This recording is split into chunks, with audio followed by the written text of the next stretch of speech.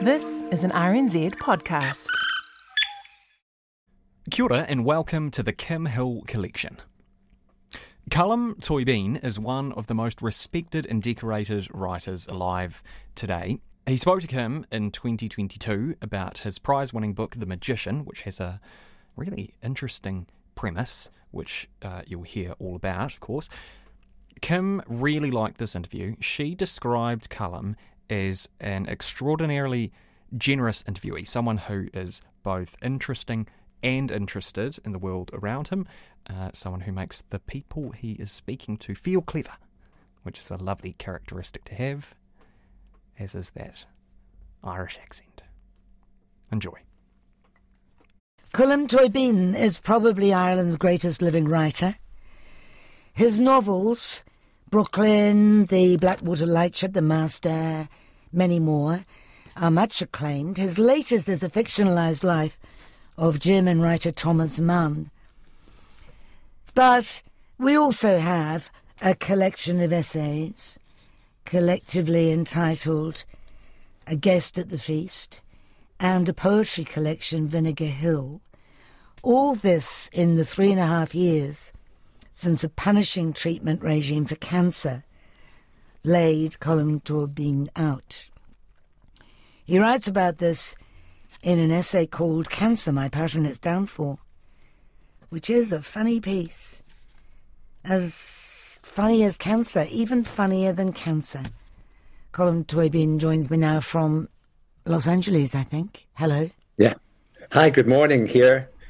You could make me laugh about cancer. Look, I promised I wouldn't write one of those pieces. I hate those pieces. You know, how my battle against cancer, chemo. I just promised all the time, I am never going to write about this. And then one day I was walking along the street and the first sentence came into my head. And, you know, it's an old story. You promise you're not writing anything until after Christmas or until after Easter or this year. And suddenly a new sentence comes into your head and there you are, you're at it again. It all started with my balls. That's right. That's the sentence. It all started with my balls. Once I thought of that, I thought, I now have the piece I promised I wouldn't write, I'm now going to do. There's a bit that you say, I couldn't drink alcohol. I still had no appetite for food. I was skinny and miserable and bald.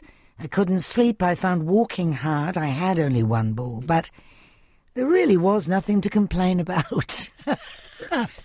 I suppose what I'm saying really is that I wasn't in pain, and also that it seemed the treatment at one point was going to work, and then there was no one telling me anything different.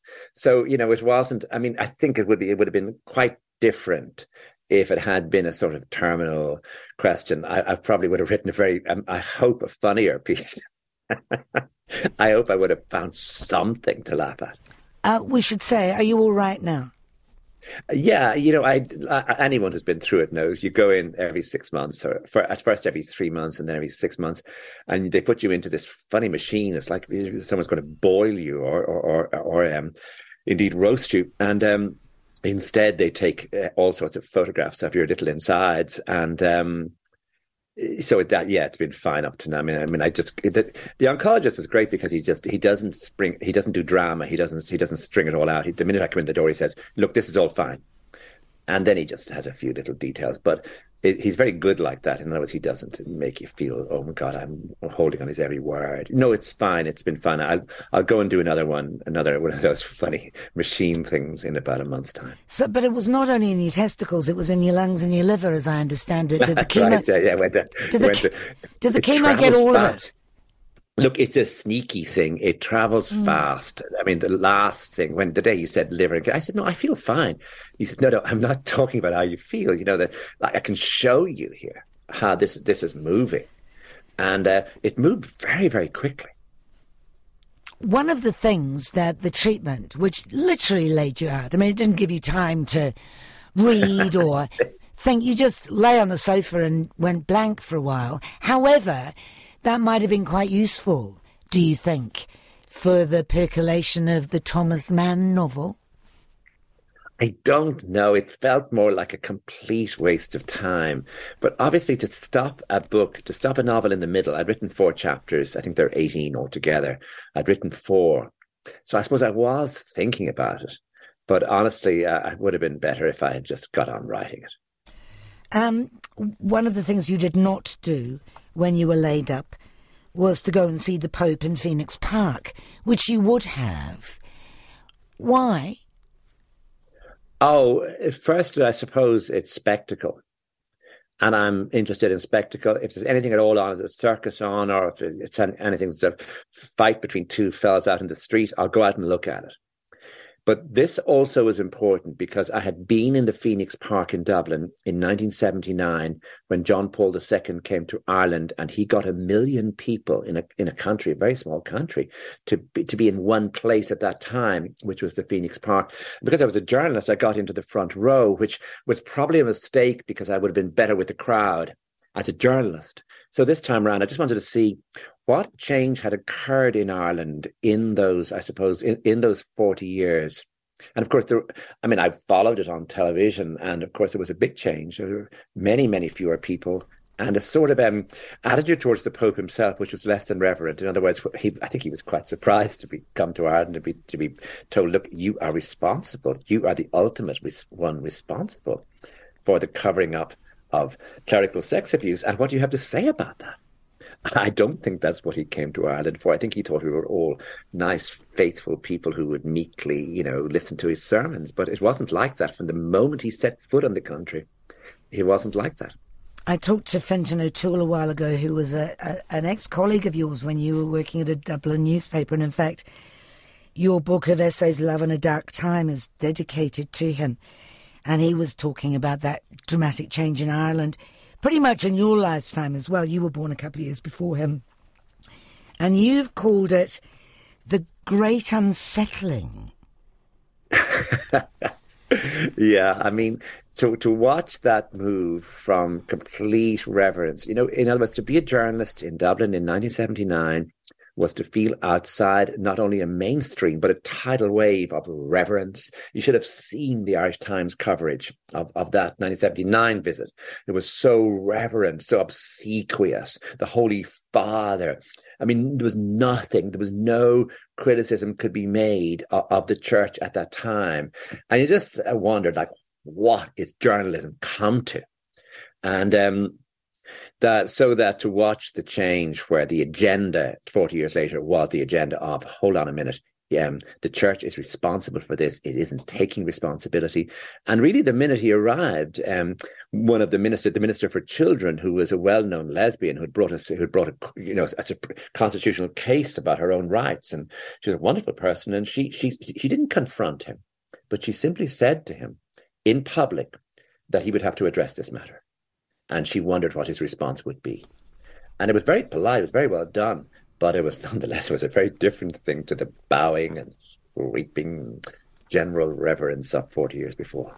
You went to St Peter's College in Wexford, which was at the centre of the Ferns report on clerical sexual abuse. You knew many of the priests. You've written about this in A Guest at the Feast. What did you think when it started all coming out? It was very surprising, I have to say that. None of us knew because there was so much gossip and tittering and innuendo, no one knew that the physics teacher, Father Collins, who later went to jail, no one knew that he'd been sent to England by the bishop in 1966. And the bishop said he'd done his time in England. The bishop didn't tell the parish he sent him to anything about his problems he had caused in the school, which is that he had gone up to the dormitory one night and basically sexually interfered with a good number of boys, who were boys between, I suppose, usually around 15 on that particular dormitory. And he came back in 1968. I came to the school in 1970. No one knew this had happened. He was put in charge of the dark room. The reason why I can develop photographs is courtesy of Father Collins, me and him together in a dark room. And his room, the priests had rooms. And of course, what you really wanted was to be sort of friends with the priest, because there was one telephone for 300 boys. So you could use his telephone. You could just go up to his room. It was a boring, you're bored a lot of the time. You go up there, watch TV, listen to his records. But we were all friendly with him. He was very nice to us. There was no sense, and for those 2 years, it seems he did not abuse anyone. At least there's no court case for that. But the minute our group left, in other words, he was a very good teacher. And he was very close to the boys who were doing honours physics. And he really worked hard with them. But the evidence in court begins that the year after we left, which would be 1973, he began to pick on boys who really were from poorer backgrounds or were not honours students. And he really destroyed their lives. He just literally destroyed their lives. And he did this over a long period. And it was very shocking to have been so close to it, to have been in that room. When the Ferns report came out, I could follow. They did a lot about the architecture of that particular school, like where Father Colm's room was, and why his room was there rather than where the other priests' rooms were. And following all that was really uncanny, sort of eerie to realize that those very corridors, that stairs, that particular room of his, that all of that was appearing in an official report. And the official report was topographically accurate, at least. And of course, it was shocking. You've said that he took a very dim view, Father Collins, of homosexuality. And you knew this because he had disapproved when you told a joke about Oscar Wilde at the Debating Society. Yeah, now, he said to me... Carry on. No, he just took me up on that. And also there was a friend of mine who's parted his hair in the middle. And I have to say, this was not a sign of homosexuality. It was a sign. He was a very good-looking guy, and he cared about his appearance, and he in the middle. But Father Collins did say to me, I'd worry about him. Because it was a sign of homosexuality. Parting your hair in the middle. Was Father doing anything different? Was Father Collins a homosexual or a paedophile? Oh, he was a homosexual. In other words, he wasn't interested in underage. In other words, prepubescent boys. There was no evidence of any sort was ever given that he had any interest in that. He was in a boarding school, and there were 300 of us. And I mean, I imagine the average age, his thing would have been 15 or 16. You said that back in the day, it was easy to ask the question, if heterosexuality were not only forbidden but unmentionable, if blokes married other blokes and you, as a good closeted heterosexual man, were put in charge of a boarding school of 300 girls aged between 13 and 18, would you not, over a long career, make sexual demands on one of the girls? It was a great argument. You enjoyed making it. You were sure you were right. You are not so sure now. Why not?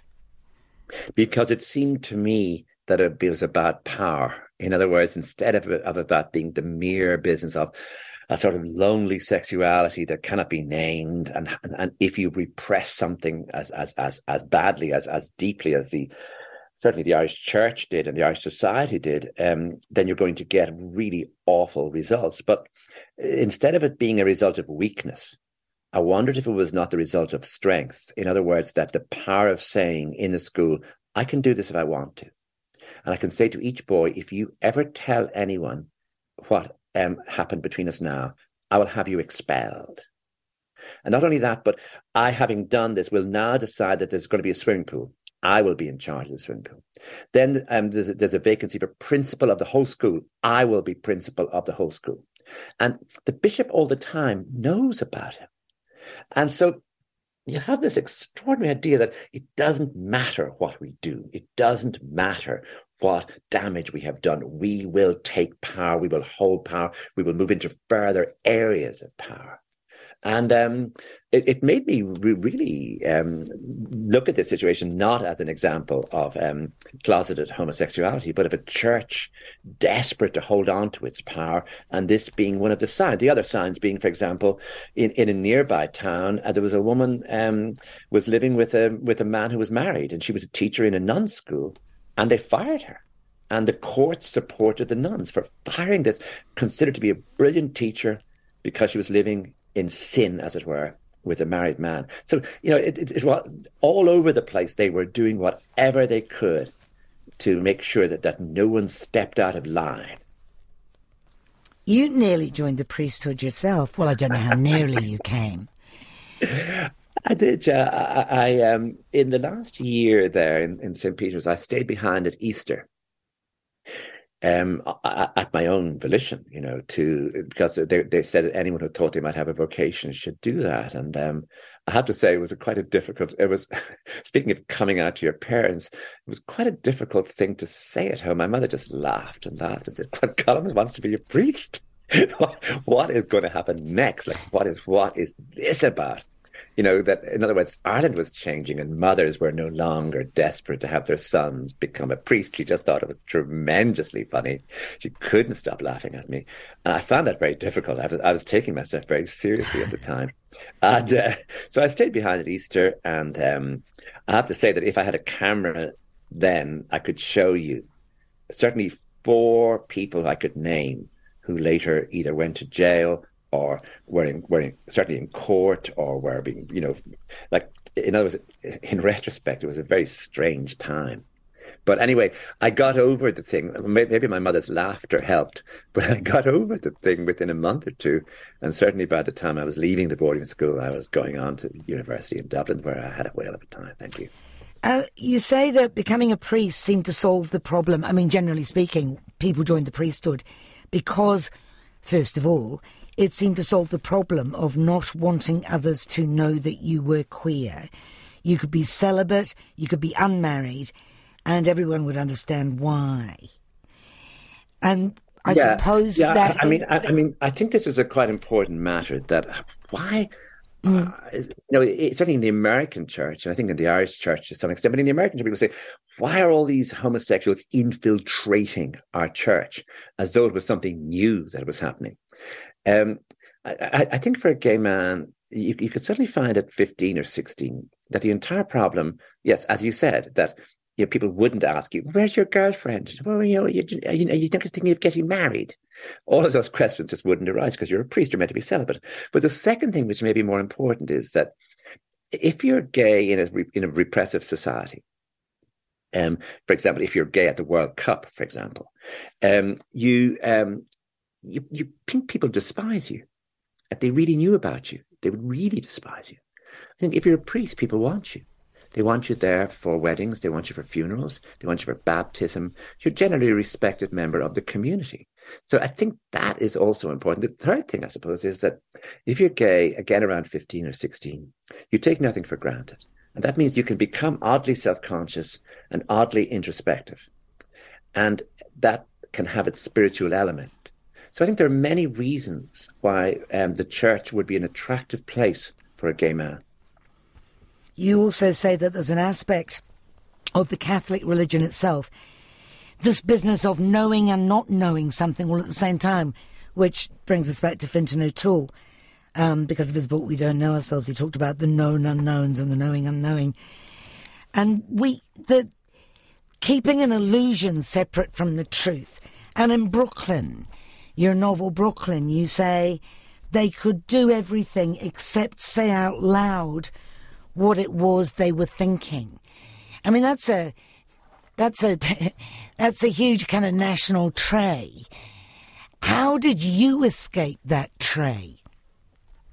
Oh, I'm not sure I did. Did you not? No, I'm not sure I did. And I'm very skilled at keeping things to myself. And I have the experience a lot where someone says to me, 2 years later, why didn't you say that then? And my answer always is, oh, no, I never thought of that. I mean, it didn't occur to me to do that. Sometimes not saying something seems like a form of tact or politeness, but that's just an excuse. That's just an excuse. No, I think it's part of the deal. Certainly in Ireland, and perhaps in many northern countries where there are long winters, you learn to keep things to yourself over a long winter. I thought that you'd sort of clump up before the fire and chat over the long winter. I do my best, but you can't. There's no point in me telling you that. Oh, now I'm completely, I'm like an Italian. Everything that occurs to me, I say. I don't do that, but I do. It is useful for novels because the novel form itself is, I think, unique in allowing you to dramatize the distance between what someone is thinking and what someone is saying. So in a novel, you can have somebody being in a rage internally and then just turning and saying, thank you. I was going to ask you why, after a million biographies have been written about Thomas Mann, that you decided to write a fictionalised life of him. What do you think the novelistic approach added to our understanding of him? I suppose it's the word understanding I would question there. What I'm interested in doing is creating an illusion. I suppose what a biographer is interested in doing is offering you knowledge, information, and giving you a sort of understanding. I want to give you much more than that. I want to bring you into the room. I don't just want to bring you into the room. I want to bring you into the feelings that are going on in the room. I want to bring you into the undercurrents in the room. And then I want to bring you further. I want to bring you into Thomas Mann's mind. I want you to have you see the world through his eyes, feel what he feels, remember what he remembers. So I'm involved in some sort of immersive process, adding detail to detail, invention to invention, fact to fact, to see if I can actually give you the experience of being there. Why Thomas Mann? I know that you read Buddenbrooks when you were younger. He's not a particularly fashionable writer these days.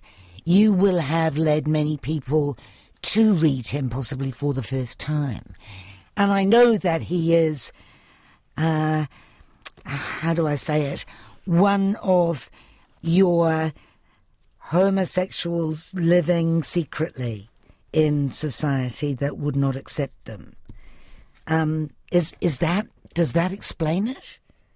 Yeah, it's partly the explanation. Yes, he's not fashionable at the moment. I mean, when I was in my late teens, he was very fashionable. So I'm still sort of locked into that period when everyone was reading The Magic Mountain and when the movie of Death in Venice had just come out.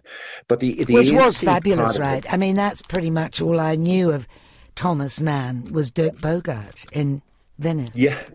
I mean, the big change came when his diaries were published in Germany in the 1980s, in English in the 1990s. And we saw that this very buttoned up father of six, a scholarly figure, sedentary and serious, was not only politically wavering. In other words, he really wasn't certain about anything, but he would give a lecture. And there would be 2,000 Germans listening to his scholarship, and he would be wearing a three-piece suit. And in his diary later, he would write, in the third row, there was a young man. I caught his eye, his gaze, his beauty.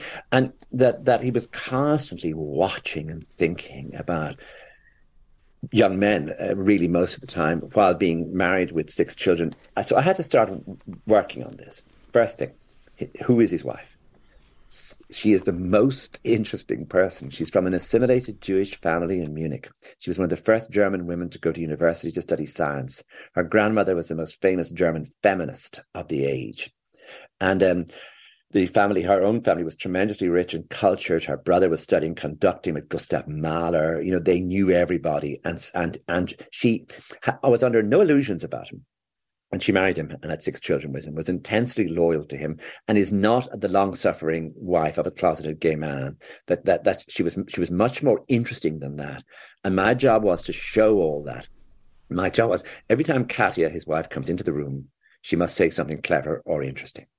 And so that I just had to build her into somebody who was, on one level, intensely loyal and very domestic, and on another level, an immensely, I suppose, free spirit.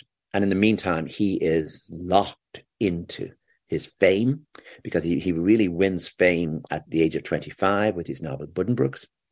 And also, everyone wants a piece of him. He's wanted for lectures, and he really is quite a silent, ghostly figure. And my job was to see if I could make drama from that. I have to say, I had the First World War, the rise of Hitler, German inflation, Second World War, and the Cold War to work with, which was difficult because you never know how much information to give, how much it is backdrop, how much it is in the foreground. You have to constantly play with that. But the bigger problem maybe was that he had 6 children, which for any novelist is a nightmare. Yeah, too many children. Really, I wanted to cut it in half and just give him 3, but I couldn't do that because I had to follow the facts to some extent. But I don't know any novelist who would welcome the arrival of 6 children into a novel.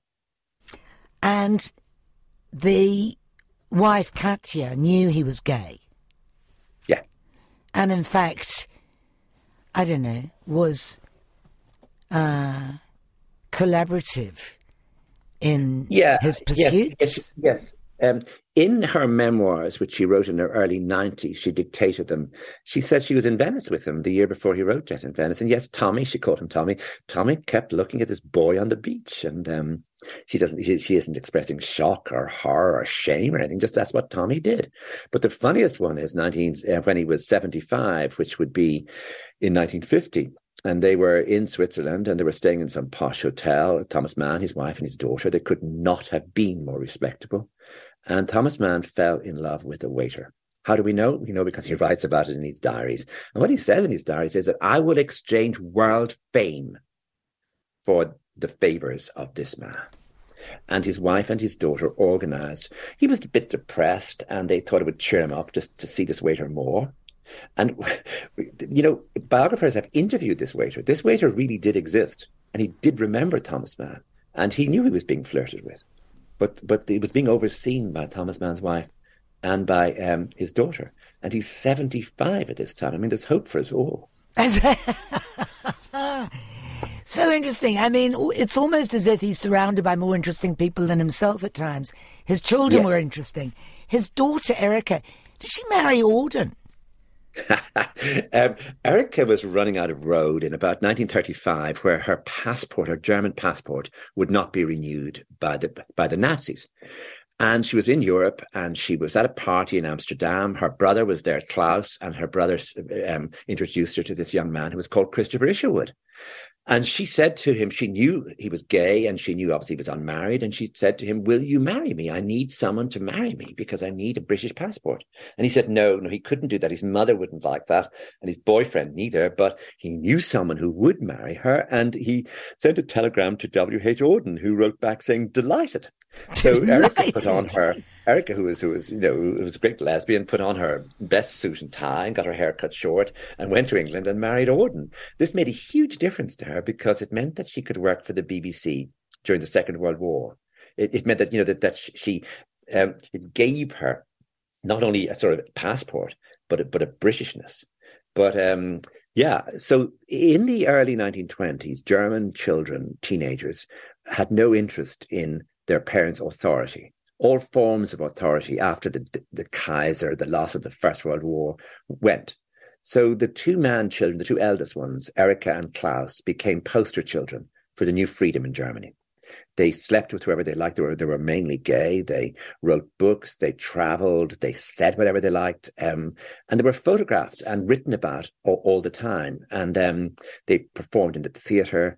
There was no end to the amount of publicity they got. And then they would come home regularly to Munich to their father looking for money. And of course, he had been locked in his study writing some great book. And all he wanted was the life they had. But he couldn't have it, but he had it vicariously through them. The problem was, of course, that they were so busy enjoying themselves, they didn't notice what was really going on around them, which was the inflation didn't affect the man's because he was getting money from his sales of his books in France or in England or America. But they were having such a good time, the children, they didn't notice the rise of Hitler. And Hitler really took Thomas Mann by surprise. And even when he really got the measure of Hitler, he did not take a stand. How do you avoid judging him? Because you don't. Oh, yeah. I think that perhaps a biographer can make judgments, and I absolutely cannot. It is what I must not do. I will lose the reader if I do that. And how you don't do it is you move into very slow time. There's a moment later in the book where his son, Klaus, commits suicide and in the south of France. Thomas Mann is in Stockholm. And he doesn't go to the funeral. and anyone can judge him. But my job is to show every 5 minutes of that day how decisions are made, who meets who, what happens. And what happens really is that Thomas Mann, his wife, and his daughter, instead of coming together with grief, they move away from one another in their grief. They cannot even bear to see each other in that day. They're so grief-stricken. And in that time, a decision is made almost by implication. And instead of discussing it, they leave silence. And the silence leads them not to go to the funeral. And I think you can see the same thing happening in 1933 when Thomas Mann realizes that his own books will be taken off the bookshelves in Germany, which means that as he's writing a sentence, that sentence will probably not appear in print. It will appear in translation, but not in the German he's writing it. He's losing his language. And he postpones this for as long as possible. His books are not burned in the big Nazi bonfire of famous writers in 1933. And because he's won the Nobel Prize, he's above all the other writers. He's a great German figure. So they don't pick on him in 1933, and he lets it go. He doesn't denounce Hitler. 34, 35, it's really getting late. He's the last one left.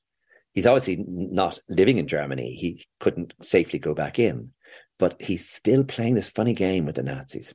And his daughter eventually says, if you go on with this, I will never speak to you again. And that will be such a big move for me because I love you so much.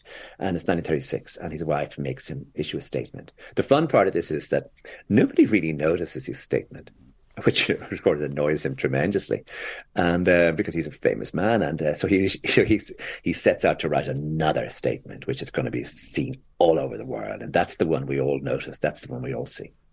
He thought he'd lost his diaries at one point, and this was massively important to him. He panicked.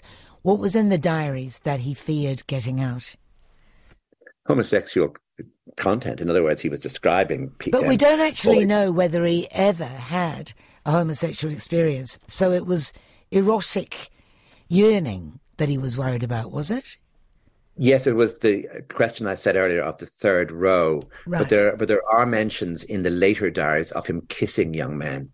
So, it goes slightly further than that. There's nothing about him going to bed with anybody, but there's a lot of yearning in them. There's a lot of very emphatic and graphic yearning for young men. And anyone looking at the diaries, it's almost more explicit than if he just said, went to bed with George. Saying that all he thought about all morning was George, and he longed to kiss George one more time.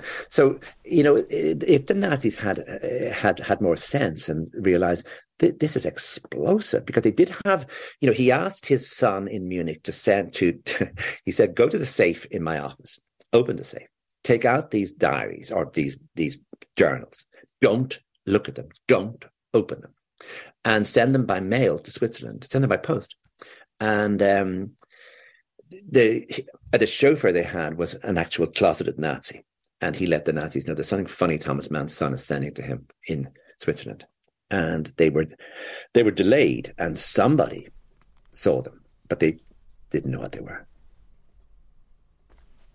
I'm talking to Colm Tóibín about The Magician, his fictionalised novel about Thomas Mann, whose family, Colm, was afflicted by suicide terribly, was it not?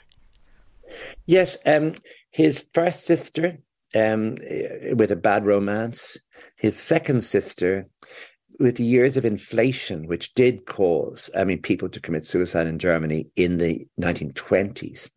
She was also addicted to morphine, and then of his 6 children, 2 committed suicide. But I think the most heartbreaking was the first. He was dead by the time his son Michael committed suicide. But the suicide of his son Klaus, he had managed to get his 6 children out of Europe with visas into America in the late 30s, early 1940s, which was a very difficult thing to do. He got his brother out, he got his sister-in-law out, so he got them all safely to America. And Klaus, actually had an American uniform on for 43, 44, 45. So he was an American soldier, an American citizen.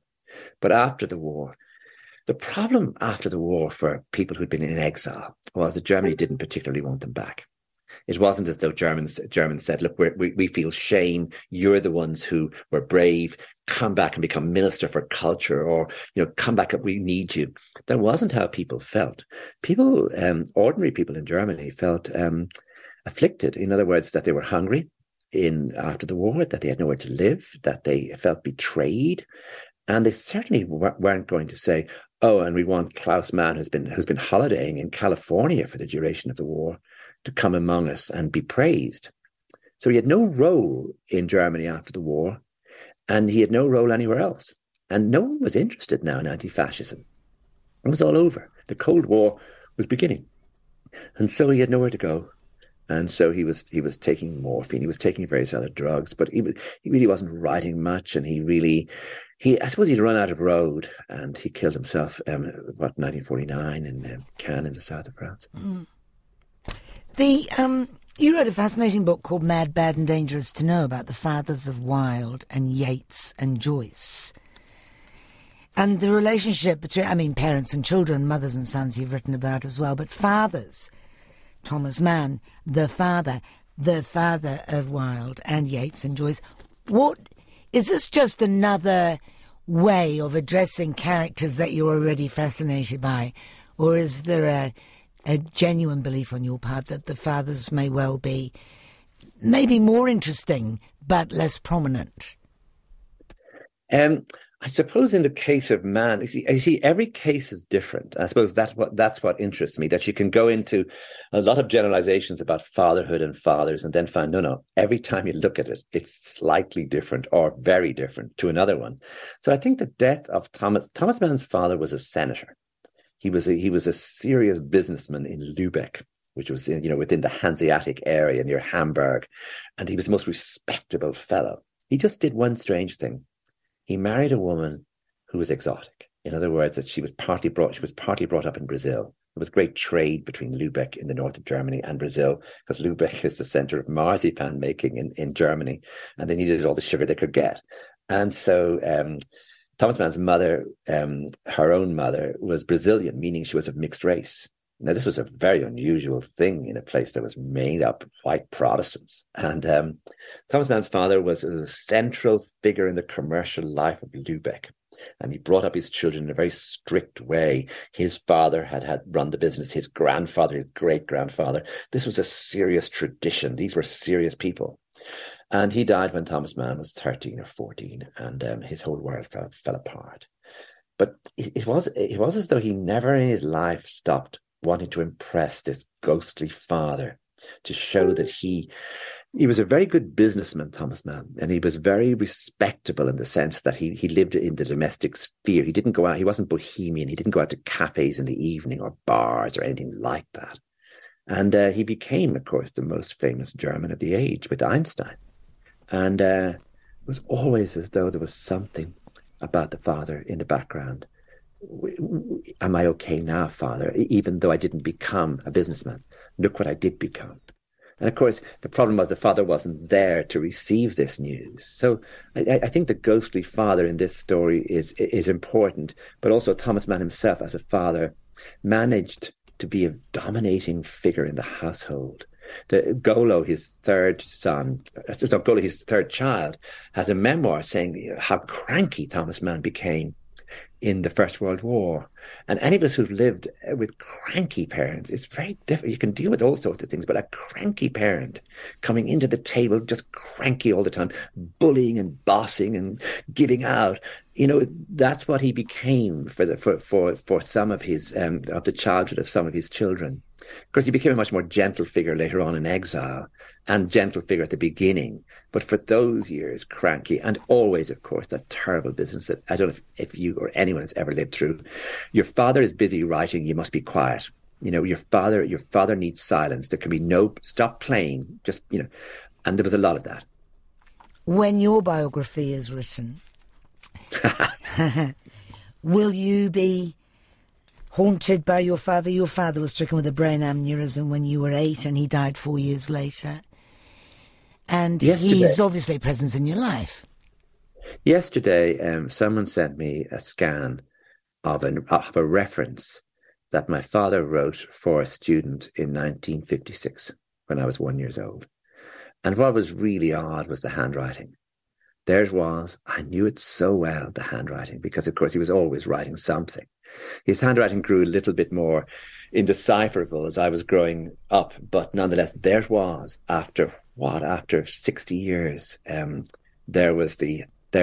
more than 60 years, there it was, as though it was sort of fresh in my mind, looking at his handwriting. It was a very curious moment yesterday. I mean, it was really, oh my God, look at this. Someone had found the reference in an old box. And do you feel as if you want to say to him, or do say to him, look what I've done? Are you proud?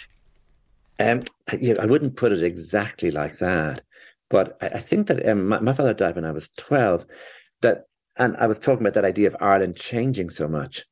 I didn't have those arguments with him that friends of mine were having with their parents over Catholicism, sexuality, nationalism.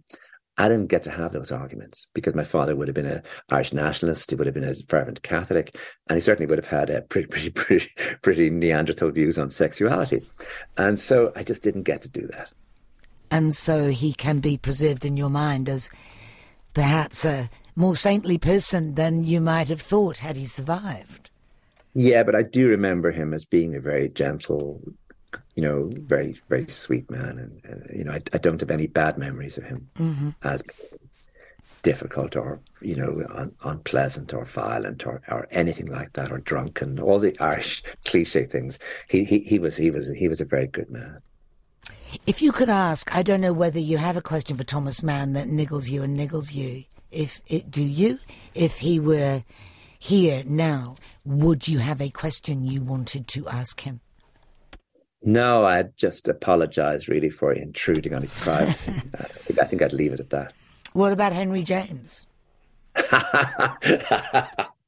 Oh, I would like to ask him really,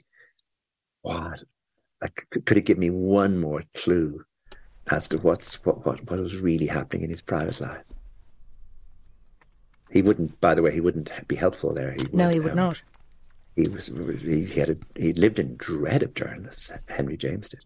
I mean, you clearly believe, judging from the novel that you wrote about him, the Master, that he was gay. Oh yeah. But if you had only his writings to go by, not his letters and not other people's accounts of him, only his writings, would you reach that conclusion? There are a few short stories, one called The Beast in the Jungle and one called The Jolly Corner, written sort of late in the day for him, that really are clues very carefully laid down that his heterosexuality was not to be taken for granted. Yeah, but maybe, like Mann, he did not allow himself to consummate it. Yeah, he lived in a funny bubble where some people knew all about him, and then most people knew nothing about him. And with Edwardians especially, there were so many servants. Hotel rooms, crossing the Atlantic Ocean. There were so many people at your service in Edwardian England, Edwardian America. Even Henry James was living in France and Italy. You can just think of all those years and how much temptation and how much availability. And it's just not impossible. It's not impossible to imagine that on one of those nights, sometime in the 1870s, Henry James just slipped down a side street. You are writing what you swore you'd never do, which is, and it's not a sequel, you say. What do you call it? A book 25 years after Brooklyn that picks up on the lives of the characters? You can call it whatever you want, but it's a sequel. And I promised I wouldn't write it, and here I am. And I've written 5 sections out of 7, so I'm nearly finished. And it's the same characters as 25 years later. And did they just stay in your mind and you decided you wanted to see what happened to them? No, I always had one image in my mind that Eilish marries Tony, the Italian, so she probably has children. And I had an image always of two beautiful, beautiful children, age, say, 17, 18, a boy and a girl, who don't look Irish, meaning that they look Italian. And they're on the beach in Wexford, and somebody's walking along the beach, and they're walking along with their mother or their grandmother or somebody, and someone just stops from the town and says, "Who are these? Who are these two?" Meaning how? And so they're Ailish's children. They're back from America. That's all I had in my head. And so then one day I was walking along the street. It was like it all started with my balls. Walking along the street can be very useful. And I got an image. I got a way of beginning the book. And the minute I had that, I was away. And all my promises were nothing, and all my reservations were zero. I can't work out where you find the time to do all this. I mean, it's not like you're in a room for 12 hours a day toiling over the typewriter, whatever you do. You're gregarious. You're out there. You love mixing and mingling, but you're so productive. Are you incredibly efficient? One thing is, I haven't had an alcoholic drink since the cancer. And that's not on doctor's orders or anything. I just felt that chemo is liquid. It changes your mood. It sort of poisons you. And I don't want any more liquids like that going into me. Thank you. So I haven't had an alcoholic drink. That really saves you, not sitting around bars laughing at your own jokes. It saves you a lot of time. And but you've always been productive, right? Yeah, I'm pretty good. I'm pretty good at retreating, and I'm also pretty good at just going out and yeah. I mean, yesterday was Thanksgiving in America, so I had a pretty nice time in the afternoon eating a big turkey, and then I came back. And when I came back, I did some work. I came back at about 8 in the evening, and I probably worked until 10. Whereas if you'd been drinking, that probably wouldn't have happened. Yeah, no, you would have written rubbish, because not that I'm saying I didn't write rubbish anyway, but yeah, if you were drinking, you'd really want another drink. You also have a new book of poetry out, or a book of poetry out. I mean, you haven't concentrated on poetry much. I think a priest spotted your talent when you were at boarding school at St. Peter's, but now you've taken to it. Yeah, I mean, I was a failed poet, which is very common in Ireland. And we're a very quiet, careful group. We feel shame that we never really made it as poets. But there's another group in Ireland worse than failed poets. And they're bad poets. Because there's so many good poets in Ireland that you really would want to be careful publishing anything that you didn't think was okay. So I had 30 years where I wrote no poems between the ages of 20 and 50. And then it started up again, these little poems. And then when the pandemic, just after the cancer, 2 or 3 poems. And I published 1 or 2 of those. And someone said to me, who worked for Corkin, John McAuliffe, who's a poet, "Do you have any more poems?" And I said, yeah, I have, but I don't know. I don't want to show them to you.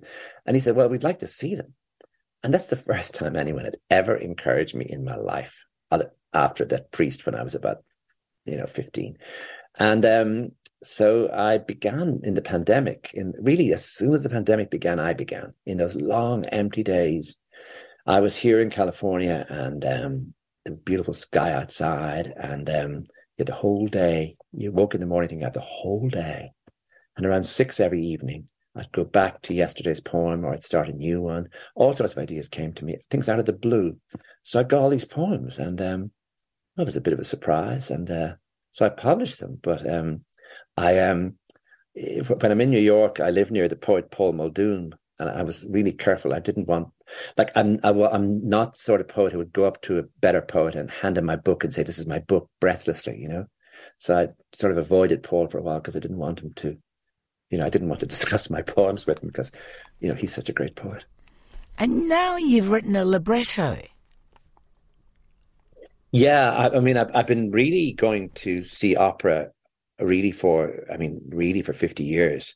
And I'm really interested in how an opera is constructed. In other words, aria, trio, quartet, duet, back to, how all that works and how you construct your emotion around it.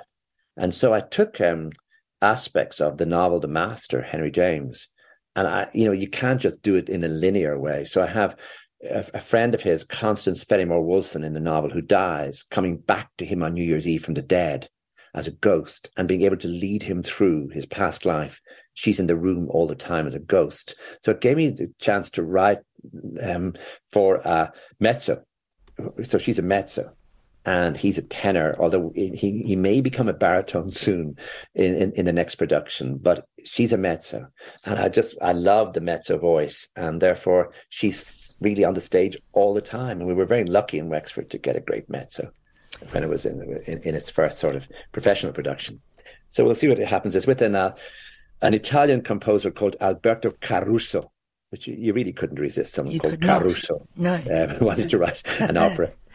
Oh, so he came to you and said, let's do this. Yeah. He came to me out of the blue and said, your novel, why do we make it into an opera? Yeah. And did you think this is a crazy idea, or did you say, yeah? No. Honestly, I didn't think at all. I just said, yeah, I'd really like to do that.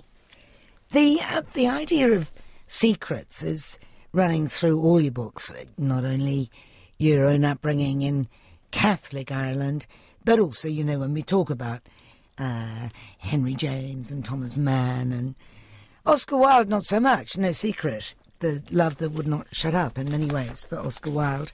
But do you think that these writers would have been writers without having to hide that part of their lives? Oh, I suppose that's the big question, isn't it? And sadly, we only have 40 seconds to answer it. Yeah, that the energy in secrecy is probably a grinding sort of energy that both nourishes and poisons. Yeah. But, it's like the pearl and the oyster in many ways. It's very nice to talk to you. It's great to talk to you. Thank you. Colm Tóibín, whose latest novel is The Magician, about Thomas Mann. He also has a book of essays called A Guest at the Feast.